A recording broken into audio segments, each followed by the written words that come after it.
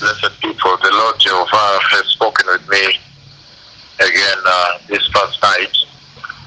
And the Lord has spoken with me about the continuing judgment of the Lord that is over the land of Kenya, over the nation of Kenya because of blackmail. The continued judgment of the Lord that is over the land of Kenya. In this conversation, the Lord showed me the locust, the respective locusts, even as they have attacked the land.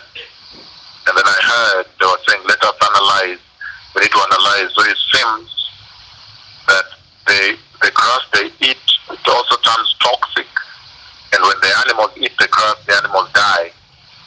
So the Lord has spoken to me about the continued judgment that's ongoing in Kenya here this past night. And the Lord is asking for repentance. He's asking for national repentance. And he's asking for the nation to stop blackmailing the two prophets of Yahweh.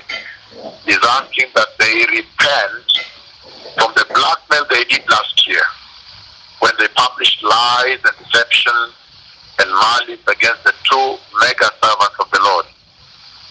The Lord has now come out fighting back, and this is a very deadly time. So the nation needs to repent, because revival and judgment have entered the house of the Lord at the same time. Again, this night he showed me the locusts, and that means the continuing judgment of the Lord in the land. And remember, they are coming in their largest millions. They are wiping out everything that is on their way. Already we hear some reports that they're already in Meru. They've gone all the way into Meru. But the nation needs to repent. However, for those who are in the glorious ministry of the Lord and have not blackmailed the Lord, you can continue celebrating the awesome visitation of the Lord, because the Lord will protect you strictly based on the words of my tongue.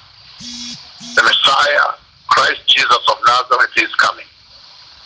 Let the nations now fear the Lord. The Lord Jehovah does not care where you live, whether in Sydney or in Perth, Australia, New York City, wherever. He does not care.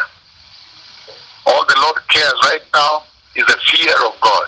And this is the hour at which he has decided that he must now restore the fear of God in the hearts of men, especially to a generation that has been condescending unto their Creator.